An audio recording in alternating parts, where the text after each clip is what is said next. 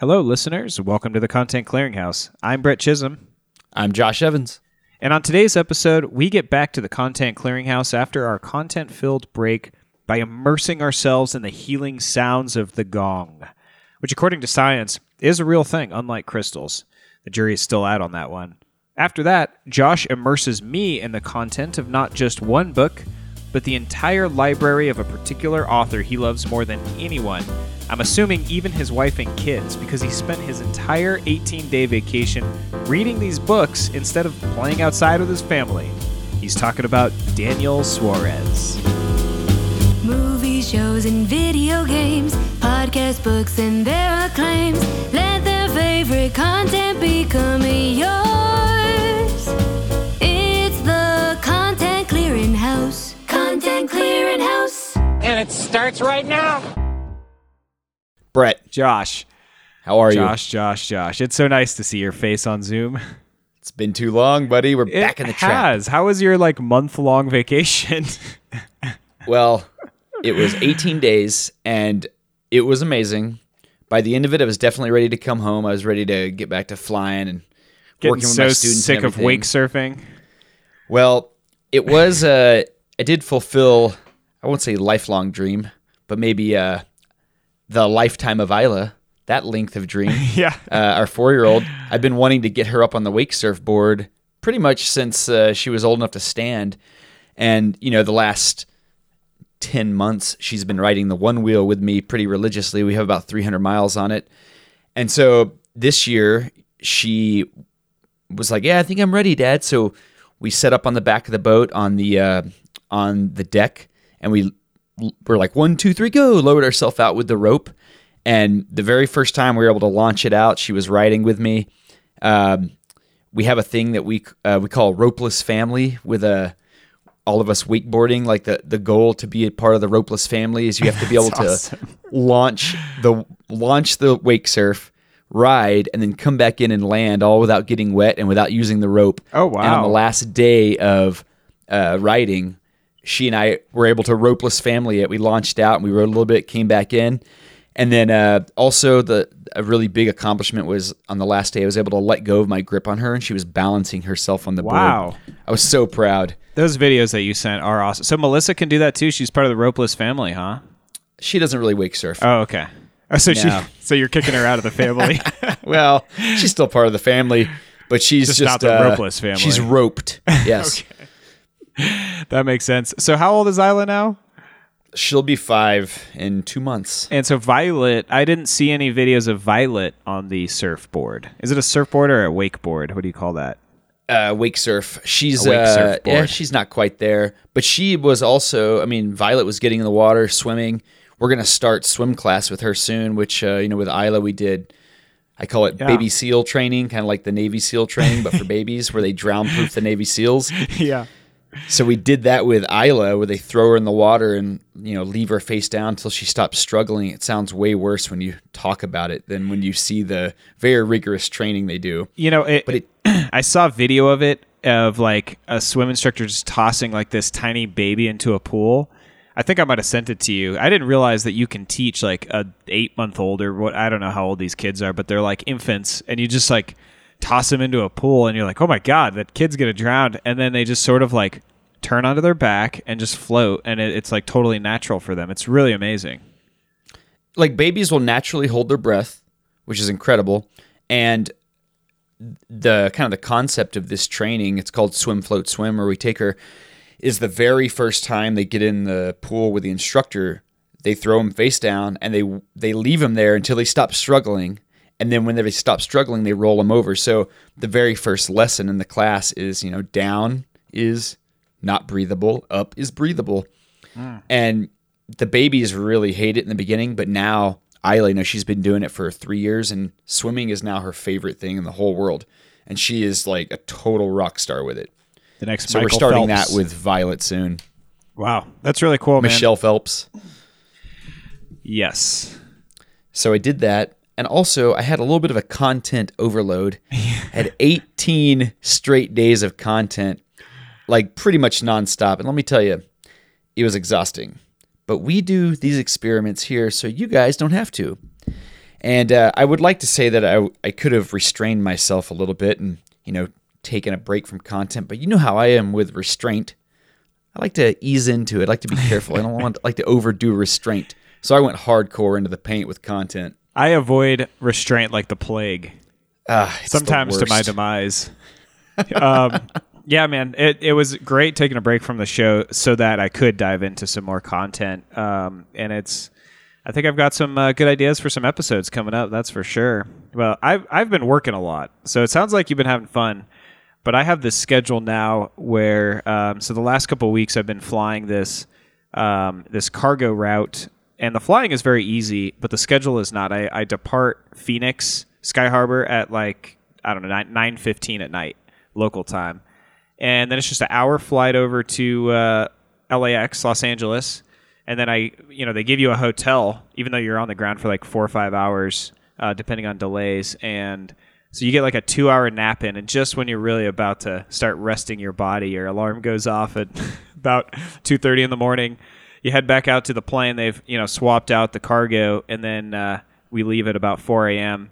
and fly back to Phoenix, and then you're done at about 5:30 in the morning. You go get breakfast at the hotel, and then I take a little melatonin, and I sleep all day. And I've been kind of useless other than flying airplanes.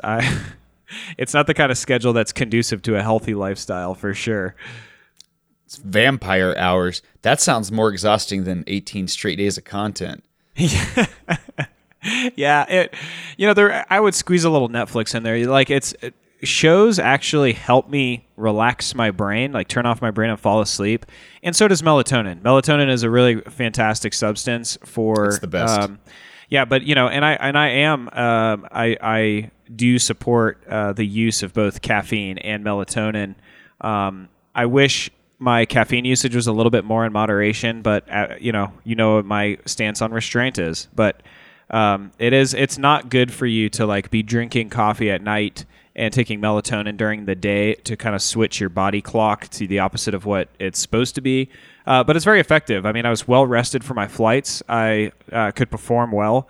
But then I was just kind of a useless bag of potatoes all day, which usually when I'm at work, I like to go to the gym or read or do things on my downtime to stay healthy. And that really hasn't happened lately. So I'm hoping for a little space in my life to get back to that. But I do want to tell you, I flew with this captain the last couple of weeks who always bids this DHL flying, and he's a Phoenix local, so he loves the schedule. He rides his mountain bike. He's a really cool guy. But I've never flown with another pilot that has full sleeve tattoos. So he's radical. He's got not only full sleeves, but he has a 737 tattoo on his right hand, where the hand he uses for the throttles, and then on his left hand he's got the Boeing symbol. And I gotta say, he pulls it off. Like, it looks good. It's kind of crazy. But yeah, I've just never seen anything like that before. So I don't know if this is like the attitudes are changing a little bit in the industry, or it just I happen to work for a company that is a little bit more lax about those sorts of things. But so that's not the same as getting a Skyventure Colorado tattoo back in the day when we worked at the wind tunnel together. I did. It crossed my mind to mention that situation from somebody that I wouldn't use any names. But sometimes you can pull off those sort of things, and sometimes you can't. And I would say my captain have a certain pulls it attitude off to make that work. yeah. You gotta. I feel like if you started there and that's all you had, you might not be able to pull that off, because it's oh wow, you're really into 737s, but with him it's oh wow, you're really into tats. Right on. It definitely is a vibe for sure. I do love seeing some awesome tattoos. There's so many just absolutely awful tattoos out there, but I really when I see somebody has awesome tattoos, I always make a point of complimenting them, because I don't think I'm brave enough to put someone else's artwork on my body. I don't know. I've never had a tattoo, and it wasn't something that I was really into, but I love it when someone has a really good theme. And I really like seeing geometric tattoos, because it seems so difficult to do on skin. people have like sacred geometry, or it's a bunch of like polygons. I think that's like a really cool thing that it's kind of seems like it's getting popular now that tattoo technique and technology is getting better. Yeah, I'm a little disappointed that to hear about your hesitancy, because I was going to pitch to you getting the Content Clearinghouse podcast logo, or maybe just the website, cchpod.com, maybe across like your forehead or your neck or somewhere real visible, so that we could get our name out there a little bit more. Anything we can do to promote the show, I'm in. All right, I'll work up a little bit of bravery, Brett. I'll do it just for you. I appreciate it. Well, I got something fun for the off top if you're ready to dive into the show. I sure hope so. I am ready, buddy. Well, this morning, amazingly enough, after like a 3-week hiatus, I thought I would be brimming with off top ideas, and I do have some ideas, but yesterday I couldn't think of what I wanted to talk about today. But oh man, cutting it close. Like I like to do. So this morning, though, I had a very special experience at Camp V, and that's pretty much something I can say every time I come back to Camp V. But this truly was unique. So we have these new camp hosts. They've been hired to assist Bree, so that Bree can take some time off every once in a while. And so on top of being kind of our newest part-time helpers, they live on property. They do a lot of farming and gardening.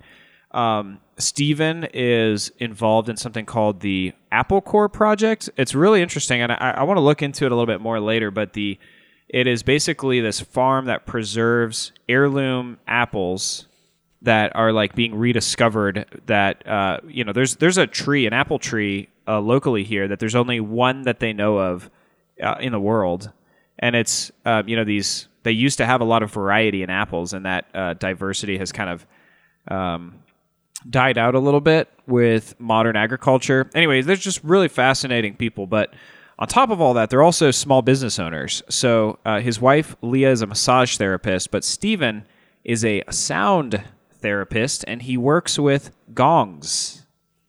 Interesting. So once a week at Camp V, Steven has offered a sound bath experience, and I finally got the opportunity to experience it firsthand this morning. So they hold it in this old water tower that we have on property. It's basically this giant metal cylindrical structure. It has an open top. It's really cool. We light it up at night. It's kind of a staple of Camp V now. It's just kind of this like multicolored, it's lit up piece of art, if you will, on top of the hill. But now it's serving this additional purpose as kind of being the sound therapy room. So we took some yoga mats. You could bring some blankets, a pillow. Most people lay on their back. That you can sit in a chair if you want to. But essentially, Stephen led us through this very short meditation about bringing our awareness to our breath, kind of a mindfulness meditation, a classic starting point. And then Stephen proceeds to play this gong for about 30 minutes or so. They can kind of shorten the session, lengthen the session, depending on people's schedules or whatever. But I guess you just let the vibrations, waves, energy, whatever you want to call this sound, just wash over your body. And honestly, so this is something, I've kind of like thought a little bit more about crystals than something like sound healing. And I feel like, okay. I don't know, like I feel like I'm very open-minded in some ways. I when it comes to thinking about an afterlife or a higher power or UAPs or the paranormal, like these are things I've always been, I feel like, pretty open-minded about. But I've also tried to stay very grounded in keeping my beliefs within the confines of what the scientific community has kind of given their stamp of approval, or whatever they've discovered about reality.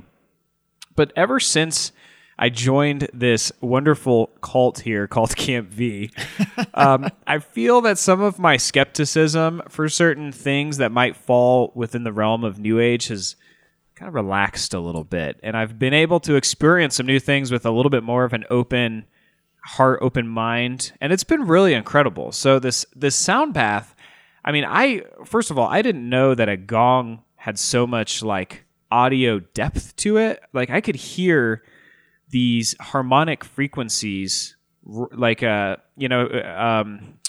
you can play. Sometimes you can hear it on a piano. It's like more obvious with like a bass or a guitar, but you can strike a note where certain pitches, it will vibrate the strings around it, and these are harmonics. So like hitting one string can make other strings vibrate in a certain way, and you can get these overtones, undertones.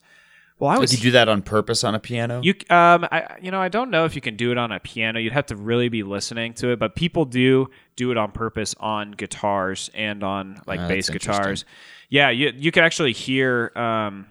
There's some good videos that I'll try to share in the show notes if I think of it, of some really famous musicians using like all harmonics in different songs. But this gong, I mean, I could hear these like resonating frequencies going up in pitch, and it was just like really just quite astounding. It was like it felt pretty dissonant, but you could still catch these like almost melodic notes, and it really felt like my body was being just like overwhelmed with vibration. And so whatever I maybe thought about this thing a year or two ago, like I was truly blown away. So I got into a little bit of the science online, and for the more science-minded listener, I did find some good information that music therapy or sound therapy can reduce stress and promote relaxation. It's actually been shown to be more effective than prescription drugs in reducing anxiety levels before surgery. So this is a study published in 2017. It found that a 30-minute sound therapy session combined with traditional care after a spinal surgery reduced the pain. So I guess the way this works is that the sound immersion acts along these same pathways that link sound to your nervous system. So in the same way that your body's fight or flight stress response, it's controlled by our sympathetic nervous system, it would be activated with like a loud noise or an unpredictable noise. Certain types of sound immersion, like a gong or like binaural beats, can invoke the opposite response, this parasympathetic nervous system, slowing the heart rate, reducing blood pressure, and literally activating healing in the body. So it's kind of cool that this stuff is like slowly being backed by science. And they're showing now that sound can have a huge effect on your brainwave states and the electrical activity in your brain. So I'm all about it. For those interested, come out to Camp V. We promise you're not joining a cult unless you want to. Even though you've already labeled it as such. I think it's just for those that like live here full time. I don't know. We have a couple of nomadic cult members as well, but charismatic leader. Yeah, it's kind of a community led project, but where you give all your money to it and then work for free. I'm having a great time, man. I've never had more fun working for free in my life. I'm a proud volunteer of the Camp V mission. I'm glad to hear you say that because you were. I remember you telling me like how hard it was and so much work, and I remember telling you like it sounds like you have one of the coolest jobs ever, and it sounds like you might be coming around to. Well, I was not wrong. I was not wrong. We did work incredibly hard.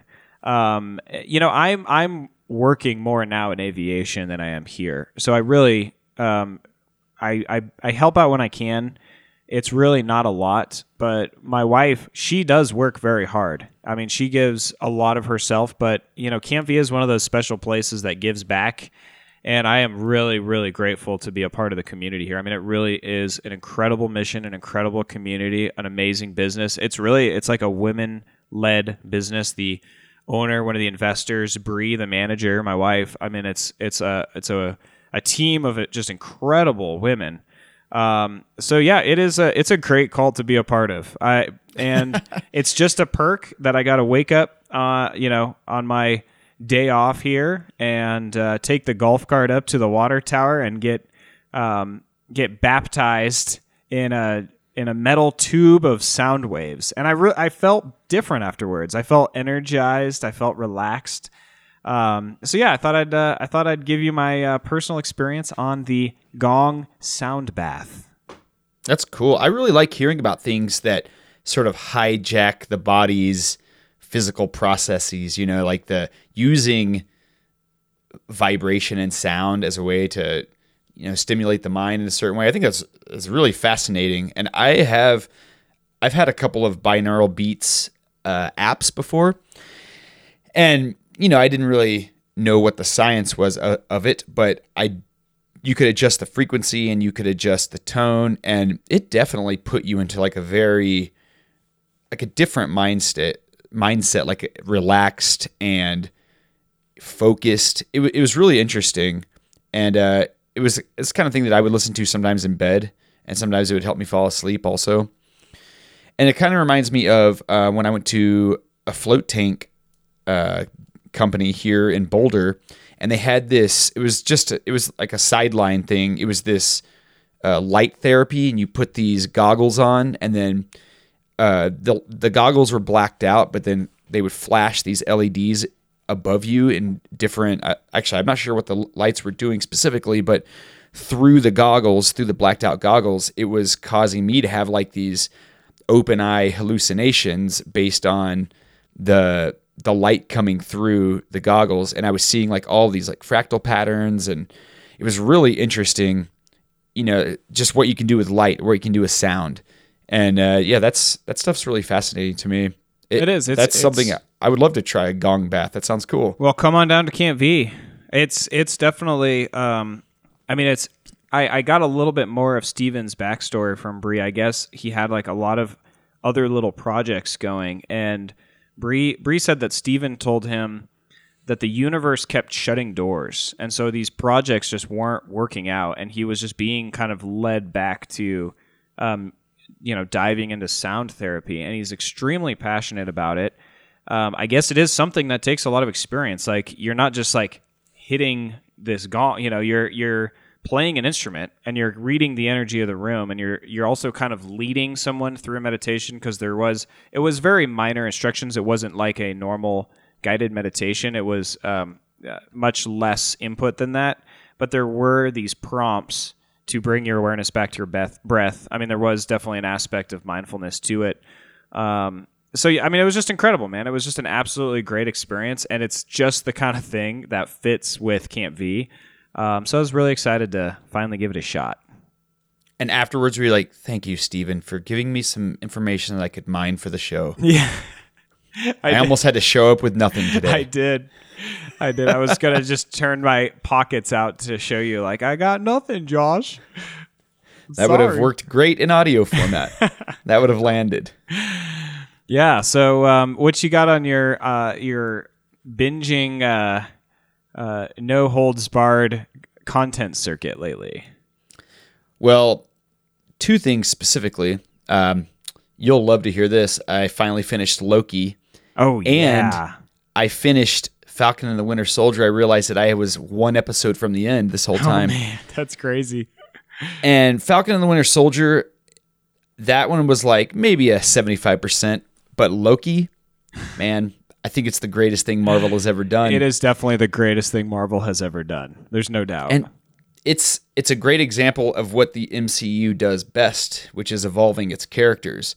And a few of the characters have gone through these total evolutions, specifically Thor and Loki.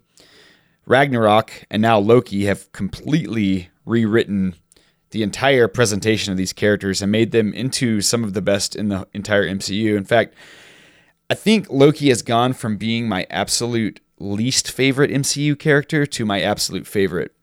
And I would say that the show Loki was my nexus event for hating the character Loki. Nice.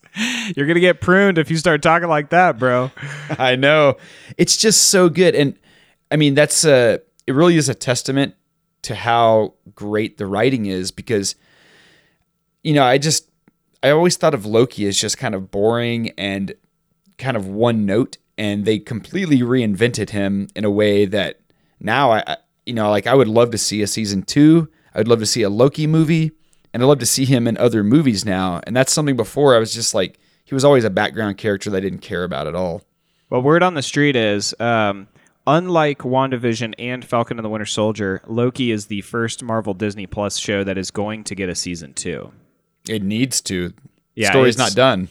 The story is not done, and it's definitely setting up the next phase of the Marvel movies, which Big is time. going to be multiverse driven.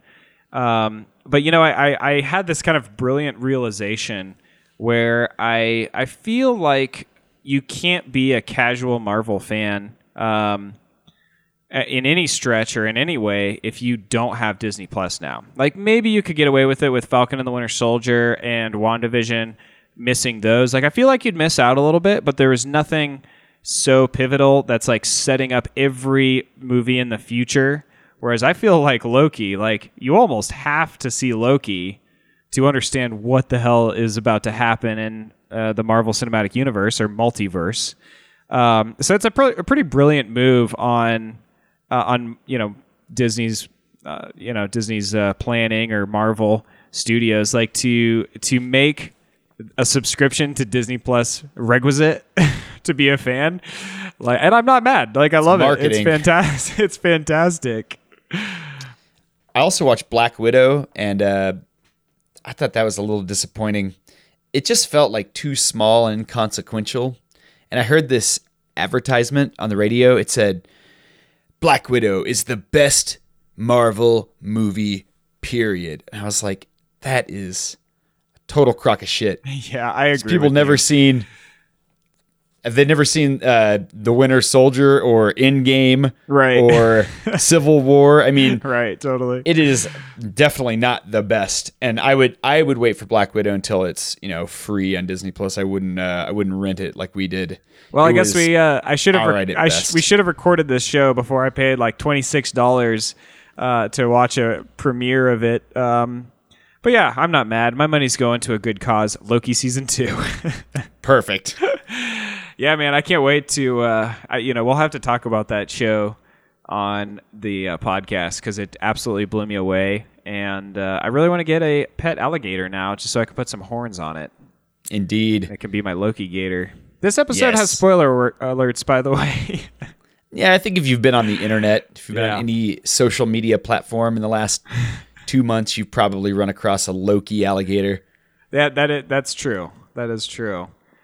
So I've been. I read the book that you sent me. I finally got around to that. The Accidental Time Machine.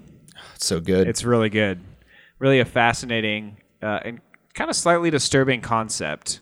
But it was a really fun. It was like a really fun romp through time travel that I haven't experienced before. But I have had the chance on my lazy daytime sleep sessions when I'm going from breakfast to unconsciousness. I've been gotten some time to binge some Netflix, and I binged an entire 5-season show that is a rewatch that I'm going to talk about next week. So I won't spoil it for the next episode, but I cannot wait to talk about it.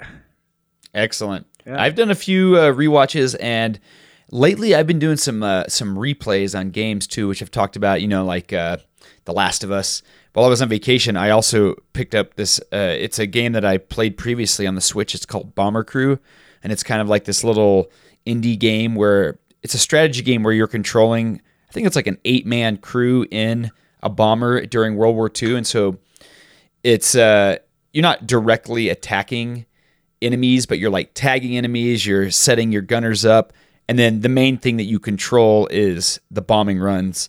But the whole thing, it's like putting out fires, climbing out on the wing, patch up the fuel tanks. It's really fun, and it's like this hectic awesome. playthrough. Yeah, it's really cool. If you're, if you're into indie games, I think you can probably get that on Steam. I played it on the Switch, but it's a really cool kind of obsession game that I was playing on and off for the entire vacation.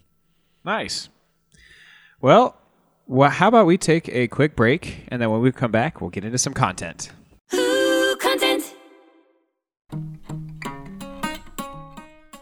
What are some assumptions people make about you?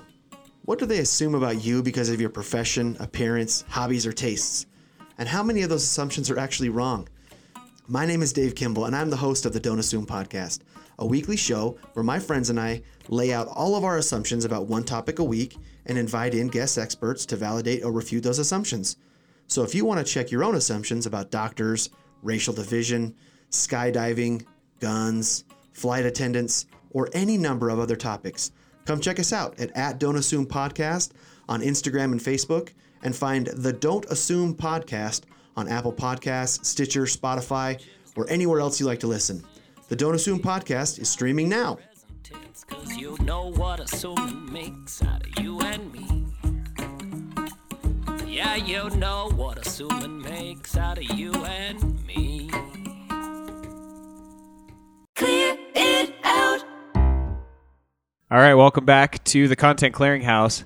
Josh, my brain meats are thirsty to hear some content and hear you clear some content specifically. So what do you got for me, buddy? What I was planning on doing this vacation was, I was like, maybe I'll write 2 or 3 outlines.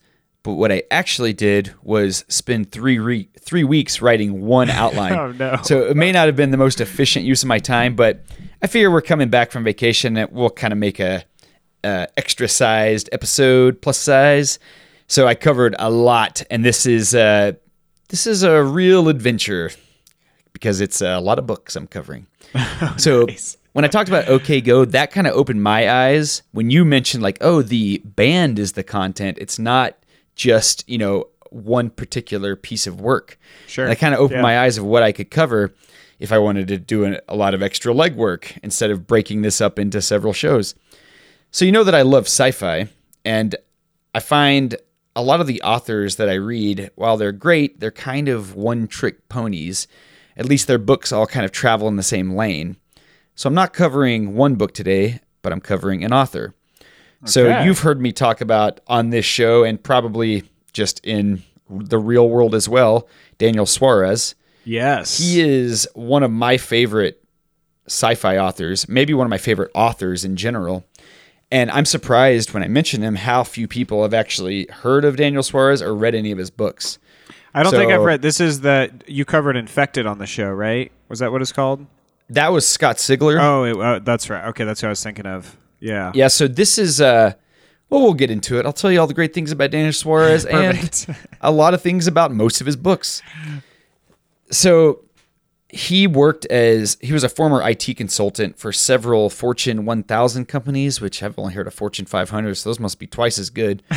But he That's- worked in I don't think the that's IT. how it works, but okay. Is it more of a sliding scale bell curve?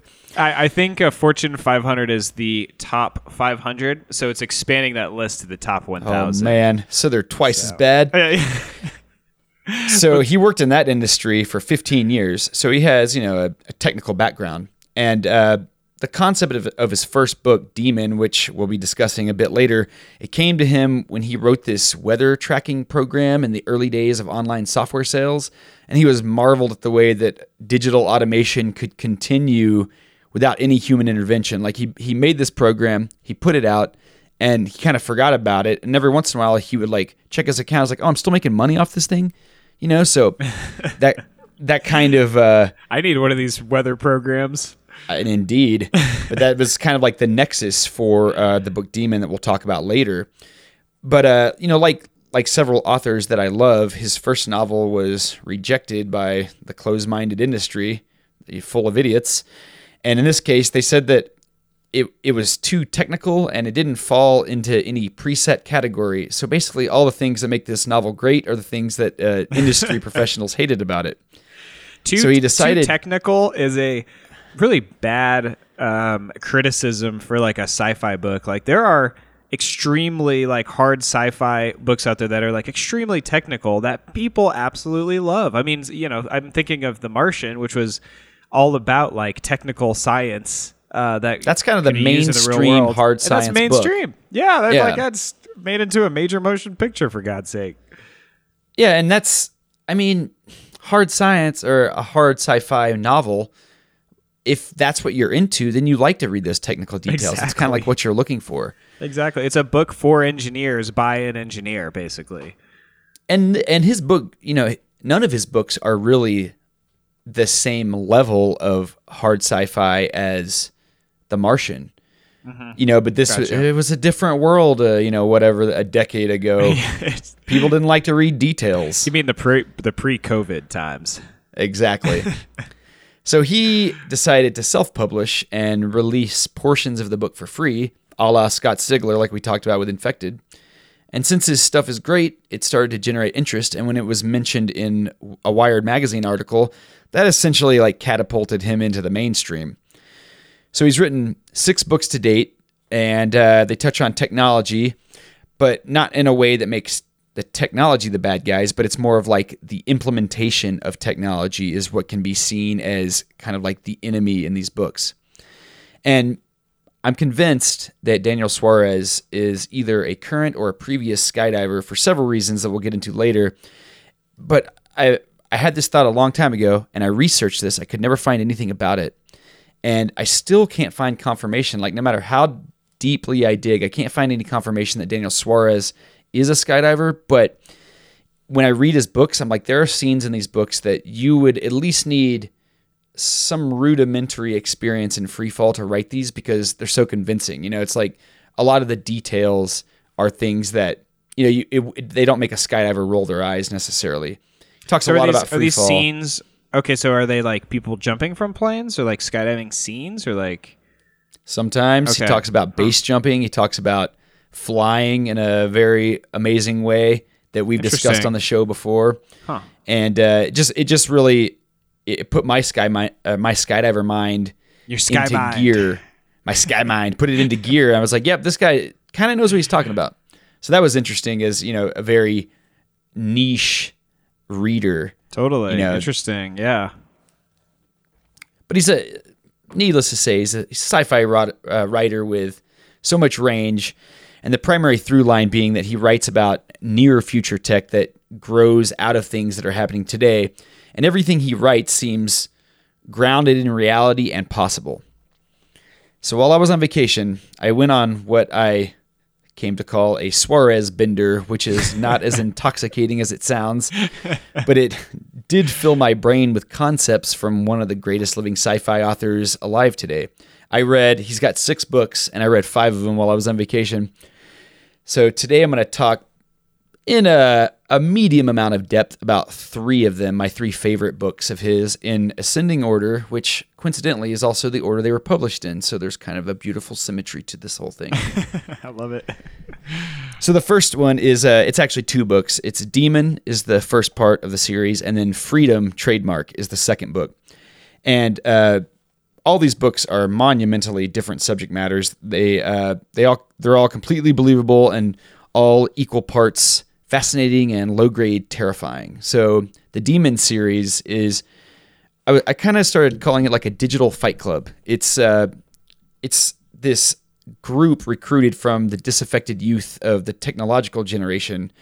These are people that are willing to turn on the system that follows the whims of this megalomaniacal AI that wants to change the operating system of the world.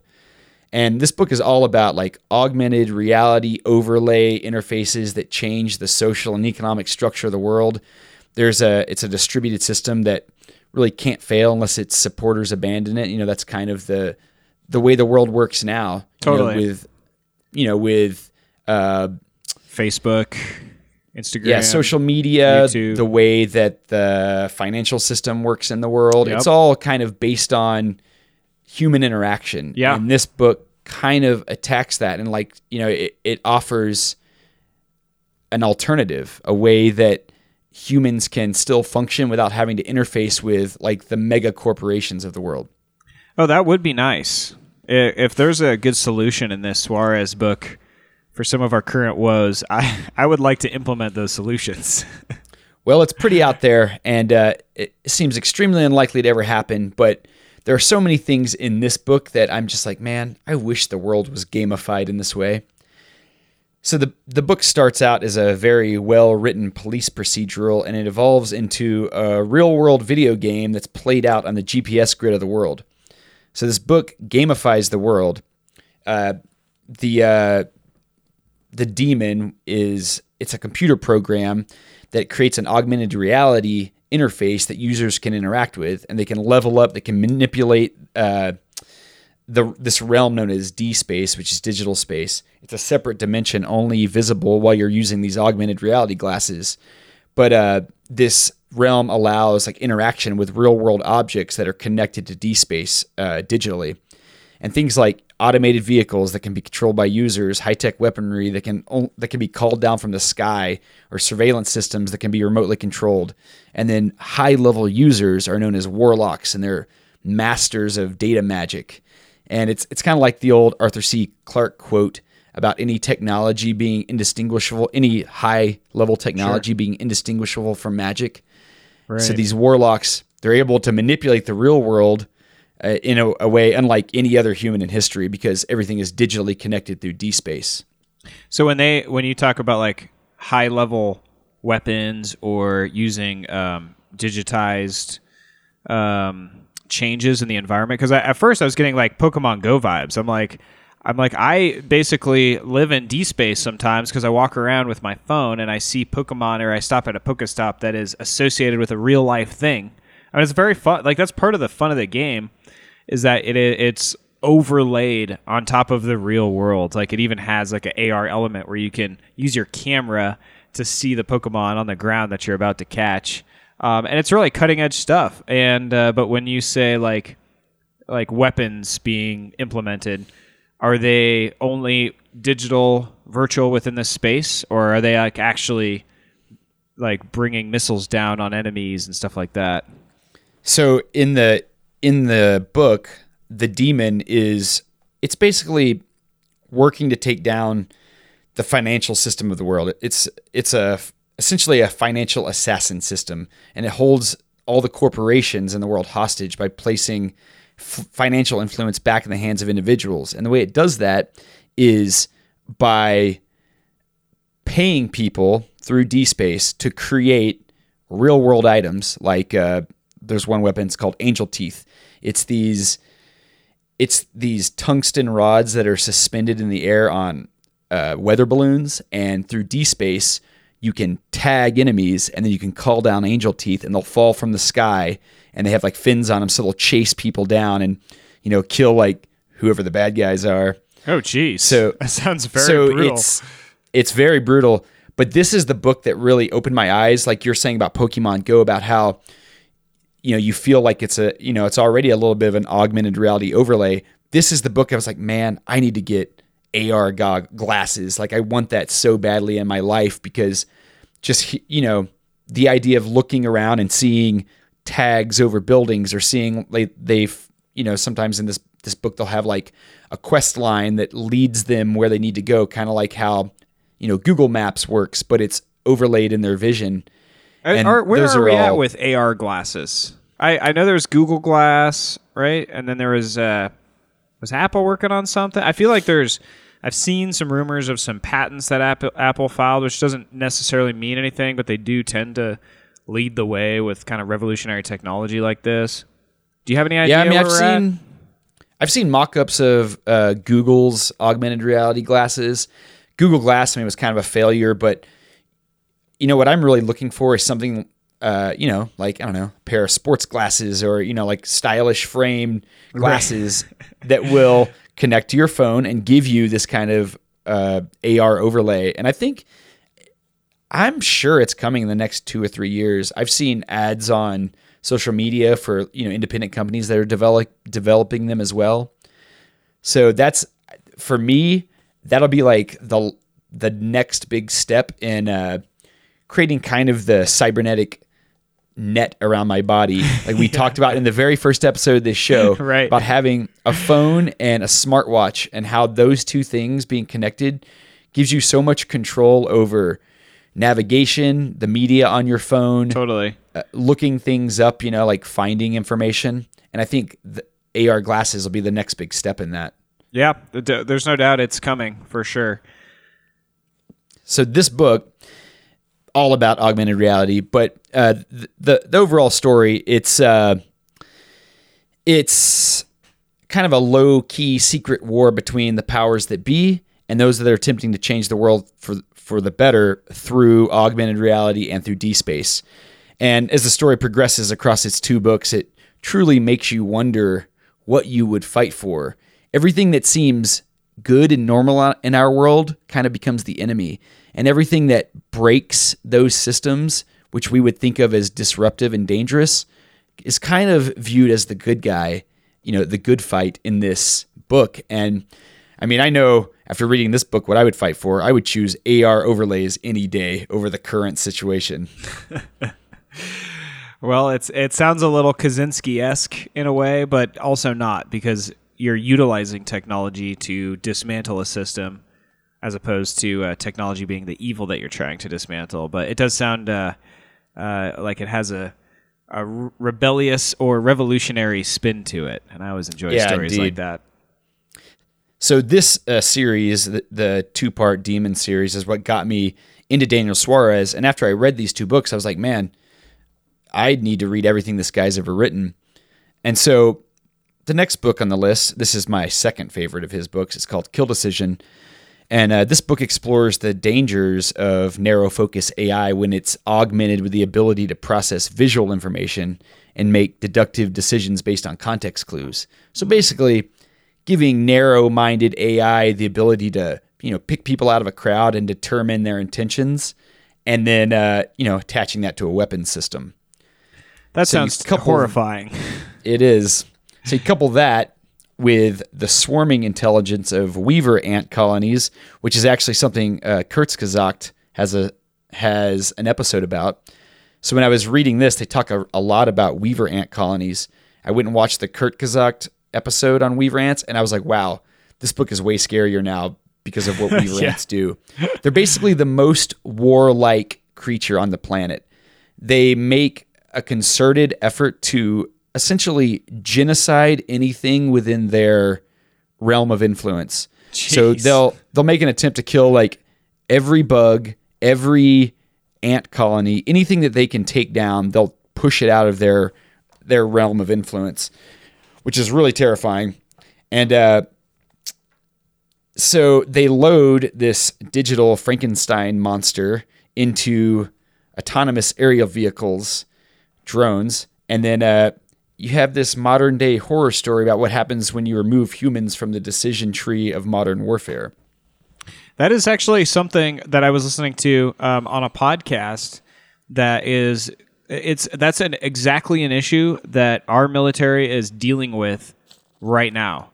Is like, how much human influence should we have in these systems that could possibly act very autonomously? I mean, these are like lethal systems that could be totally, act on their own accord or on their own will without any human in that decision process, which is kind of insane that that's like actually a modern day problem that we're having right now.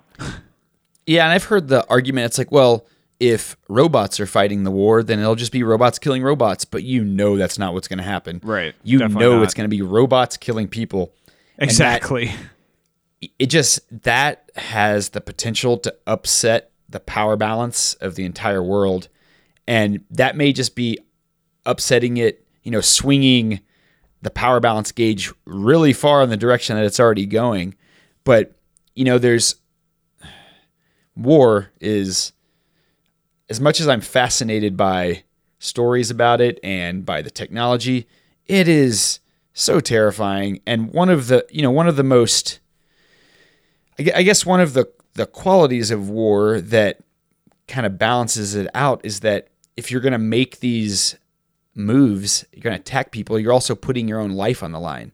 And when you take that out of the equation, I feel like it's going to be a very slippery slope into war becoming so much more horrifying. Like there'll be almost no restraint when you don't even have to risk your own skin to do these things. Right. Or even you don't even have to, control the drone that's dropping the bomb. You're just letting the drone execute the programming decisions. So for sure, it seems like it would be a whole another level of like dehumanization or just like, lack of accountability. It's really interesting. And I'm sure, I've heard stories about, like the American drone program, how upsetting it is to people on the other end of it, and how much resentment it causes towards the United States to think that you can just be going about your life in your village and a Hellfire missile comes down controlled by someone sitting in an air-conditioned booth in Las Vegas.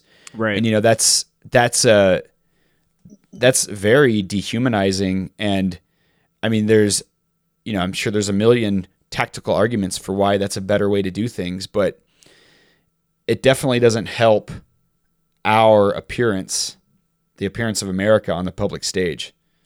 Yeah, I mean, it's, you could, morality, especially with these complicated issues, it's so subjective too that you could, make arguments that, it's protecting the people on your side, if you will, the soldiers from, having trauma and being in danger.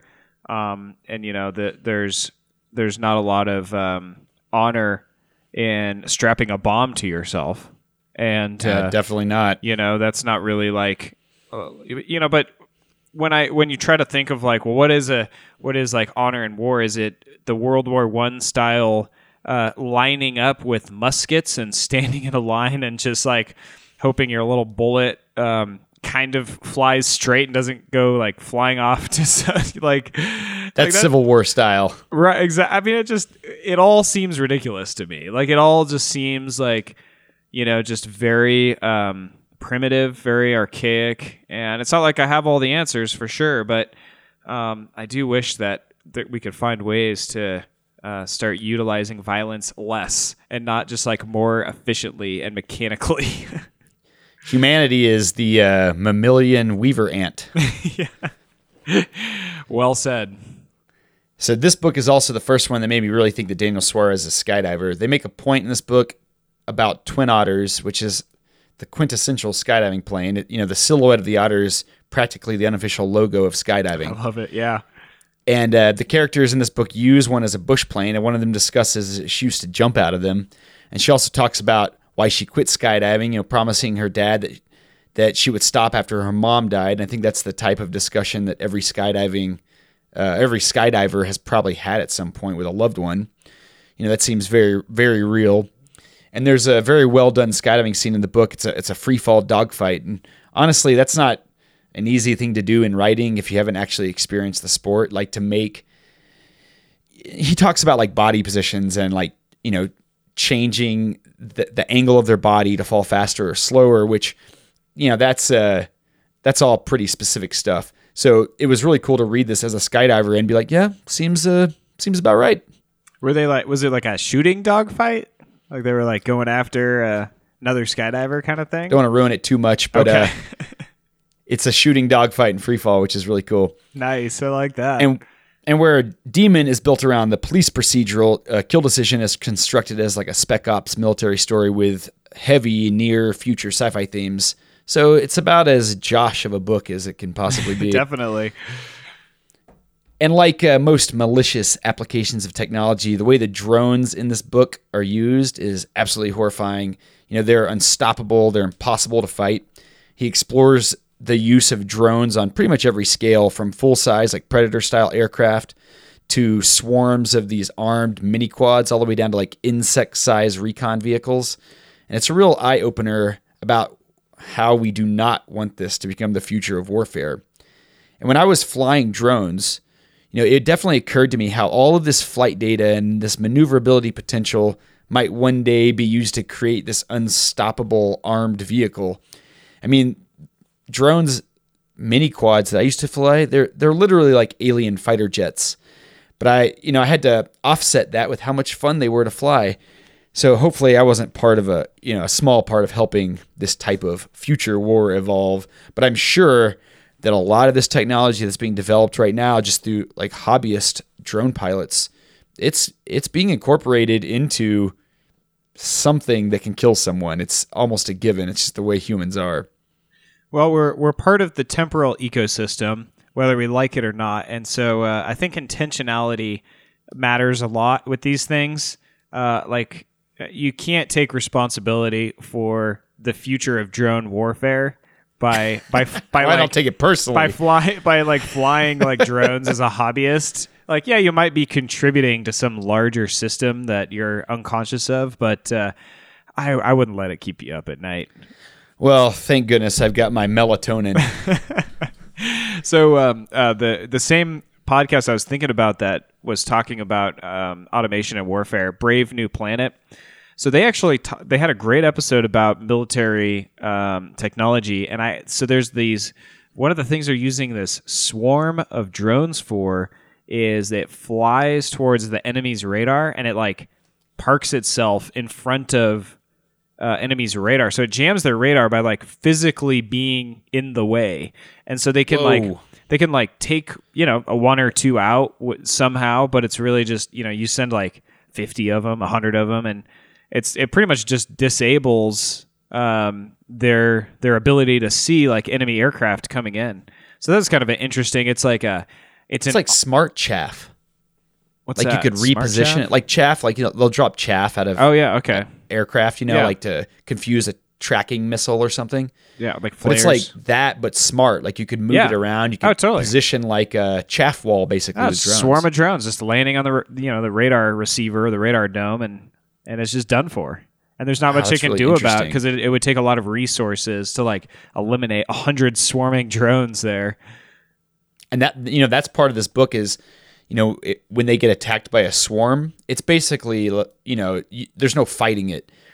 You can use all of your ammo and you might, take out 100 of 1,000 of them, Right. It's just, and that is a really terrifying concept because honestly, I feel like with what's happening now, with like the IBM drones, instead of fireworks, they'll do, specific patterns and images in the sky.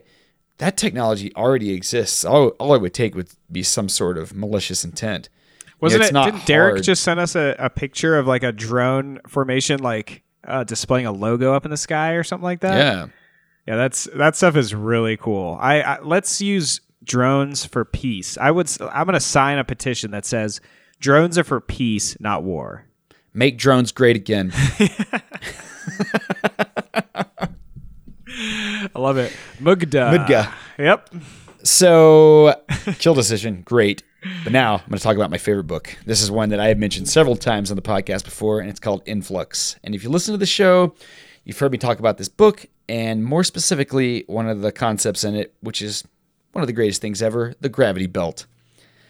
So, this book starts with a William Gibson quote, and it says, the future is already here, it's just not evenly distributed. And that quote might actually carry some insight into like the UAP scenario of the world these days. There's been speculation about what UAPs are, if they're otherworldly or if they're the product of some unknown human technology. And if they are the product of current human technology, then this is, they're a very clear example of not evenly distributed tech because the way they move, the way they fly seems completely impossible to a normal person like us. And that's kind of what this entire book is about. So, there's been wide speculation that the UAPs use something similar to the sci-fi concept of a gravity engine that can redirect the direction of gravity and propel a vehicle without visible propulsion. You know a little bit about that, right? Yeah, no, absolutely. And I would like to point out, I'm just so proud of us these days for just saying UAP and not adding the disclaimer that we're talking about UFOs because we're just trying to be at the forefront. I know I'm ruining it right now, but I love that we just say UAP and move on because we need to be part of the movement that brings this vernacular into the mainstream and lets go of the cultural baggage of the UFO term, which is exactly what was intended by using UAP. I know I ruined it. You spent a long time explaining that. But so I give us kudos for that. But yeah, I mean, I do not think that this is human technology, but I totally agree that our information resources and our technology resources are absolutely not being evenly distributed across like even one society, let alone globally. For sure. Indeed. Add killer drones to that, and you just magnified the problem. Right, exactly. So this book is built around the concept of this type of technology, the gravity mirror or the gravity engine, for lack of a better term, being developed. And basically, it's built in some guy's garage, and it's the government's reaction to the risk of this technology being revealed to the general public. So that reaction is something called the Federal Bureau of Technology Control, and it's this shadow agency that scoops up disruptive tech that may set one group, individual or corporation, or even a world power ahead of the natural balance, what we call modern day tech. So they scoop this stuff up and then they release it in this constant march of technological development, ensuring that there are no monumental leaps that suddenly push the world into a realm of sci-fi. And they do all this under the guise of protecting the world from being upset, like the social order of the world being upset by these new technologies. Oh, it's very tyrannical of this organization. It almost seems like the TVA and Loki as like preserving the sacred timeline. It's like it's exactly what it is. And it's the book is a really good study of like how something might start with noble intentions, but once you start acquiring too much power, you almost can't help but go into total world domination. It's just you start to think of yourself as something different and something better just because you're so far ahead of everyone else. Totally. So, but behind the scenes, the Federal Bureau of Technology Control is, of course, hoarding all this tech and essentially creating a group of superpowered humans with access to things like anti-aging tech, infinite power sources, high energy weaponry, and of course, the most amazing thing ever in sci-fi, the gravity belt. So they're not just like locking this technology away in like a big Indiana Jones type or X-Files type warehouse. They're utilizing it, but not letting anyone else utilize it. Exactly. Sounds like a bunch of a-holes. That's a dick move, man. It's pretty bad.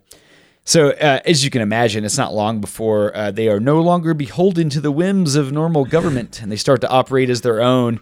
It's kind of like a behind-the-scenes world power that is essentially untouchable.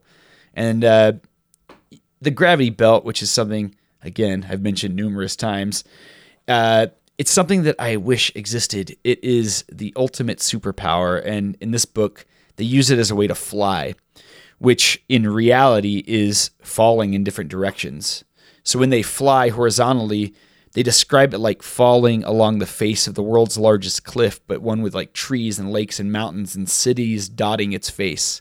That's awesome. That's something I've brought up on the show before. And that was one of the main reasons I thought that Daniel Suarez is a skydiver. In this book too, he describes them changing body positions to increase their fall rate, and since they can't amplify gravity, they can only deflect it. They're still required to work within the rules of wind resistance and surface area. So he describes them flying head down to increase fall rate and going to their belly to slow down. And the way they describe falling, it's like down these underground tunnels, and it's they're flying down the tunnel, but from their point of view, it's like they're falling down a giant shaft. And that correlation between falling and flying is really something anyone interested in sci-fi and human free fall should read, because it's absolutely fascinating. It's like proximity flying against the face of the earth. I love it. Yeah, it's so cool, man. That's awesome. And that's, since he's a great writer, this also has just this amazing, like, heroes adventure story to it. All the books do. So it's, those three books, the Demon series, which is Demon and Freedom trademark. Those are the two in that series, Kill Decision and Influx. For someone interested in sci-fi, all three of them are like highly recommended, and they're all so different from each other, which is really cool, especially from someone that's writing this type of sci-fi, that all the stories have like such a different feel. I think is really unique. Nice. Well, that's incredible. So, do you have anything else for me? Well, he's got two other books. Okay. I couldn't go super deep, so I'll just mention them as honorable mentions here. Delta V, which is, it could really be an entire show on its own. But this book features one of my favorite concepts in fiction. Also, it's the rigorous training story. They recruit these adventurers and extreme sports athletes to become the world's first asteroid miners, and it's cool. Like in this book, they're going to mine this specific asteroid, Ryugu, I think is what it's called. And the way they describe it, I was like, I wonder if this thing is real. So I Googled it and I found this perfect GIF animation that is almost identical to how they describe it in the book. And, it just kind of showed me how good Daniel Suarez is at research. Like everything that he talks about all seems so grounded in reality. And this is like a very specific example. You get like a visual of exactly what he's talking about just by Googling, which is really that's cool. really cool. But if you're into there's some real life examples of that. I know the really famous base jumper Chris Dukes McDougall. I think he works on oil rigs. Like he'll go work for super dangerous work, but it kind of is the type of work that might attract somebody that's like really extreme, really hardcore, like can put up with a lot of suffering, like living out on an oil rig and doing really dangerous work. Make a lot of money doing that, and then take a bunch of months off and go wingsuit base jump all over the world. So I could. It seems to make sense to me. Yeah, it's exactly like what they're recruiting for in this book. They want people that thrive in dangerous situations. They can think on their feet. They're problem solvers. It's not about like being an engineer or an astronaut per se, because they can teach you those things, but they can't teach you to be comfortable in high adrenaline stress scenarios. And that's the kind of people that they're recruiting for this first asteroid mining mission. So if you like space travel, if you like adventure stories and rigorous training like I do in books, this one's good. Nice. And then the last book is Change Agent, and this book is about what happens when the CRISPR gene editing technology becomes so commonplace that designer edits are the norm. And it's what can happen with, against your will, your entire genome is edited to turn you into, from a biological marker point of view, a completely different person. Maybe one that happens to be wanted for a bunch of crimes. Oh, geez. This is probably my least favorite, but I think it's just more down to preference. I tend to be more into like technological sci-fi than I am to like physiological sci-fi, which is what this book is. But it's still a great book. It just doesn't travel as tightly down the middle of my wheelhouse. But anything that Daniel Suarez has written, I'd say, Kindle, you can get all these books for extremely cheap. And if you're looking for a new author, somebody that can easily give you 18 straight days of reading with all of his content, then this is a really good choice. And if you haven't picked up any Daniel Suarez, start with Demon and just start working your way through his books. Well, you certainly convinced me. I after finishing the Accidental Time Machine, I'm looking for my next read, and I think I'm going to make it Demon by Daniel Suarez. Now, Josh, I'm sorry that the gravity belt does not exist. I guess we're going to have to settle for the push-up bra. Well, it's a nice consolation prize. I'm glad you think so. Well, thanks, Josh. It's really great to be back doing the show with you, and thank you to our listeners for sticking with us, and also for giving us permission to take a little time off so that Josh can get his family on to the Ropeless family circuit. You can find us on Instagram and Facebook at The Content Clearinghouse. You can email us contentclearinghouse@gmail.com, cchpod.com. We got some really cool stuff coming up, so hopefully we'll see you here next week. Something I forgot to mention, when I was researching Daniel Suarez, I came across his website, which is daniel-suarez.com, which it's one of the most outdated web designs I've seen in a long time. It's completely non-scalable for mobile, and it features this extremely non-user-friendly navigation design, which I thought was ironic and kind of funny for a writer with his finger so firmly planted on the pulse of the future. It's kind of like when you see like a fat doctor, and you're like, what? You know better than this. Like, talk about being healthy all day. I don't have time for that when I go home. It's like what his website reminds me of. A blind pilot. So exactly. So, it's funny. I had a very similar experience when I was researching one of my favorite authors, the author of What Technology Wants, for the episode about that book. Kevin Kelly, a super genius that really understands technology and where technology is going, and kind of on a macro scale and a micro scale. He's been involved in it his whole life. He's helped develop, some like major technological systems and stuff on the internet. And his website is like, it gives me a headache. It just has so much like content in a very disorganized fashion, tons of writings and, like really tiny little links. And I feel like he's almost making it more difficult so that it's like only the like true fans that can like really navigate his stuff. Oh man, it's so weird. It's definitely strange when writers about technology totally blow it in that field. I mean, that seems like, especially if you're a famous author, it'd be so easy to hire someone that actually knows about web design to make it look good. That's a very that's a nice plug for your web design services. I don't design websites. Don't tell people that.